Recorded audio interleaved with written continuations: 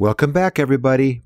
I'm Rick Pettigrew with our weekly delivery of top news stories that appeared on Archaeologica. Send us feedback on the Archaeology Channel Facebook page or post a message on our social networking site Archaeoseek. Brine factories on the Belizean coast apparently once supplied salt to classic period Maya cities in the interior. Wallowing bison in Saskatchewan have uncovered bison-related petroglyphs. Just in time for the holiday season, archaeologists in Israel have announced the identification of a Hellenistic fortress that connects closely to the Hanukkah tradition. And DNA analysis has made possible a wide-scale study of the Justinianic plague, which turns out to have had a huge impact well outside the Byzantine Empire. The Audio News team would like to thank our friends for helping us continue this show without a break since we started more than 20 years ago. If you're not already a supporting member, please go to archaeologychannel.org and click on the donate button. Especially now, we can use all the help we can get. Thanks to you also for supporting our subscription platform, Heritage Broadcasting Service, available at heritagetac.org. We now have 170 titles you can binge upon with your smart TVs on Roku, including our own series, Strata Portraits of Humanity. Again, that link is heritagetac.org. Please help us spread the word. And now, here's Laura Pettigrew with the audio news from Archaeologica. We hope you find this to be a valuable part of your day. Welcome to the audio news from Archaeologica. I'm Laura Pettigrew, and these are the headlines in archaeological and historical news for the week of November 21st through the 27th, 2021. Our first story this week takes us to the coastline of Belize, where remnants of pole and thatch buildings, once serving as Maya salt factories, have been preserved for centuries in the oxygen-poor sediments underwater. As reported by Science Daily, travel and access restrictions related to the pandemic have resulted in new research on Maya salt harvesting, production, and final distribution. The new analysis was part of a study funded by the National Science Foundation and is detailed in an article published recently in the journal Ancient Mesoamerica. Ancient Maya people boiled down a briny mix of fresh and salt water in clay pots over wood fires to obtain a sufficient supply of salt for their dietary needs. Before the COVID-19 pandemic shutdowns took place in March 2020, Louisiana State University professor Heather McKillop and her team excavated the remnants of several salt factories from the naturally occurring salt flats and estuary systems found along the Yucatan coast. This includes the submerged Maya site known as Ekwe-Nal, home to the largest of the Paynes Creek salt works. This was a series of collection areas established in a saltwater lagoon system specifically to harvest the mineral from the brackish water. Unable to travel to Belize during the pandemic, Professor McKillop requested additional analysis on samples stored at the university's archaeology lab from previous underwater fieldwork at Ekwe-Nal. Among the items stored in the lab were hundreds of wood samples preserved in water, pottery sherds, and site maps from exploratory dives. Radiocarbon dating analysis was performed on wood samples from individual posts taken from each of the building's remains. McKillop collaborated with Corey Sills, who is an LSU alum and an associate professor at the University of Texas Tyler. In the article, the authors describe finding evidence of construction that followed a three-phase sequence that came to an end in the Terminal Classic period, AD 800 to 900, when many inland Maya cities collapsed. The findings included a combination of the salt kitchens themselves, at least one principal residence, and an outdoor area where fish were salted and dried.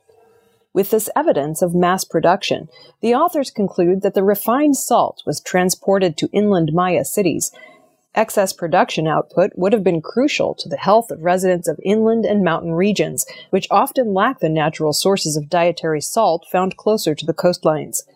The research offers exciting potential interpretations of the lives of daily and seasonal salt workers, as well as the organization of production and distribution of this important mineral.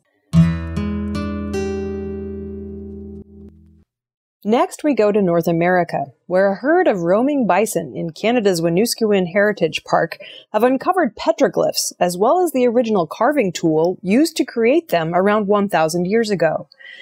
As reported by Cosmos magazine, the Heritage Park is situated on the ancestral lands of the Dakota First Nation and Northern Plains Indigenous peoples, adjacent to the South Saskatchewan River.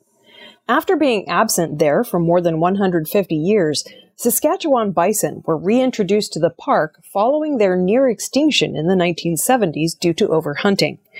Normal bison activity includes wallowing or rolling around in the grass to create dust pits to deter biting flies, help shed fur, or to leave behind a scent during mating season. By repeatedly wallowing in one area, the bison's activity recently uncovered an embedded boulder that turned out to contain a petroglyph, revealing the presence and practices of the ancient peoples who once inhabited this land. Upon further inspection, archaeologists found a stone implement that was used to carve the drawing. The discovered knife was found to be in the direct trajectory of a bison jump, a rocky formation that indigenous peoples used to hunt bison by driving the herd off a cliff. Dr. Ernie Walker is a co-founder of the park and serves as its chief archaeologist. After the bison had made the initial discovery, he and his research team uncovered 3 more petroglyphs in the area. Each glyph is of different shape and size. One of them bears the scratched marks of a ribstone, which is found in hoofprint tradition rock art, characterized by animal prints and fertility, and is associated with bison hunts. The lines on the boulder mimic the ribs of a bison. In the middle of the boulder is a small figure with a triangular-shaped head with horns, an oblong body, and a tail. The collection of petroglyphs is estimated to be between 300 and 1,800 years old. Based on other historic events in the region with more conclusive dating, these examples of rock art are most likely to be somewhere around 1,000 years old. Migratory bison-hunting people in pre-contact history followed herds and were thought to be constantly relocating, leaving little to the archaeological record. The campsites and rock art coming to light here are tangible and rare evidence of the pre-contact cultures of native peoples on the northern plains. Next, we head to Israel, where archaeologists have discovered an ancient Hellenistic fortress destroyed by Jewish forces in 112 BC. Each year, Jews around the world celebrate Hanukkah, also known as the Festival of Lights. According to the Talmud, the annual tradition dates to the Maccabean Revolt, which took place between 167 and 160 BC. Hellenistic forces had ruled much of the Middle East since the death of Alexander the Great in 323 BC. The Hanukkah holiday celebrates the Jewish people's rebellion against the occupying Seleucid Empire and the eventual recapture of the Temple of Jerusalem. Ahead of the holiday, which began on November 28th this year and will last until December 6th, archaeologists have unveiled a small fortress destroyed by the nephew of that rebellion's leader, Judah Maccabee. As reported by the Jerusalem Post, a dig in the Lachish forest about 40 miles southwest of Jerusalem has uncovered the remains of a structure that originally had stone walls measuring nearly 10 feet thick. Researchers with the Israel Antiquities Authority have discovered charred wooden beams, weapons, pottery, and coins here. Archaeologists discovered many of these artifacts under a 20-inch deep layer of debris, as they removed thousands of stones that fell when the fortress was attacked. It appears that the building was part of a fortified line of defense erected by the Hellenistic army, most likely to protect the nearby city of Mareshah from a potential offensive by the rulers of Judea. No human remains were discovered during the dig. This indicates that the fort most likely was evacuated prior to being ransacked. The fortress first came to light a few years ago during an informal land survey. Based on the historic record and dates from the recovered coins, the building's destruction can be dated to around 112 BC. Archaeologists are continuing the excavation in hopes of finding more evidence amidst the stones. After the formal excavation is completed, the building will undergo conservation and safety modifications before eventually being opened to the public. The discoveries from the excavations in the Lachish region demonstrate the long human presence in the area and also provide direct evidence to support the original story of Hanukkah. We end this week in Europe, where a new study based on ancient texts and recent genetic discoveries suggests that bubonic plague may have reached England before the first recorded case from the Mediterranean. The Justinianic plague is the first known outbreak of bubonic plague in West Eurasian history and struck the Mediterranean world at a pivotal moment when the Byzantine Emperor Justinian was attempting to restore Roman imperial power.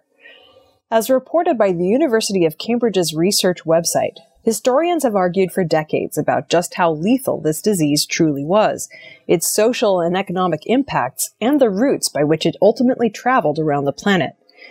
Until the early 2000s, the identification of the Justinianic plague as bubonic, which refers to inflamed lymph nodes, relied solely upon ancient texts, which describe the appearance of buboes, or painful swellings in the groins or armpits of victims caused by bacteria transmitted from flea bites. Rapid advances in genomics have enabled archaeologists and genetic scientists to discover traces of the ancient DNA of this bacterium, called Yersinia pestis, in early medieval skeletal remains. Such finds have now been made in Germany, Spain, France, and England. Professor Peter Sarris is a University of Cambridge historian and a fellow at Trinity College. He recently published a study on this research in the academic journal Past and Present. In the study, Sarris argues that the flurry of significant Byzantine legislation made between AD 542 and 545 reveals a series of crisis-driven measures being taken by public officials. Faced with plague-induced depopulation, authorities of the Byzantine Empire attempted bold financial initiatives to limit the economic damages inflicted by the plague. They issued a series of lightweight gold coins, the first such reduction in the gold currency since its introduction in the 4th century. In March 542, Emperor Justinian the Great attempted to pass legislation aimed to prop up the banking sector of the imperial economy. Then, in 544, the emperor imposed price and wage controls as workers tried to take advantage of labor shortages. The study suggests that the plague may have reached the Mediterranean via the Red Sea and reached England perhaps via the Baltic Sea and Scandinavia, spreading from there onto other parts of the continent. The study also emphasizes that despite being called the Justinianic plague, it was never purely or even primarily a Byzantine phenomenon. Perhaps most striking about the governmental response to the plague in the Byzantine world is how carefully targeted it was, despite the frightening and novel circumstances that authorities were facing. This research is particularly relevant during the current and ongoing pandemic, as nations and institutions worldwide once again grapple with profound shifts in personal and economic priorities. That wraps up the news for this week. For more stories and daily news updates, visit Archaeologica on the World Wide Web at archaeologica.org, where all the news is history. Also, be sure to check out our new subscription platform, Heritage Broadcasting Service, at heritagetac.org. I'm Laura Pettigrew, and I'll see you next week.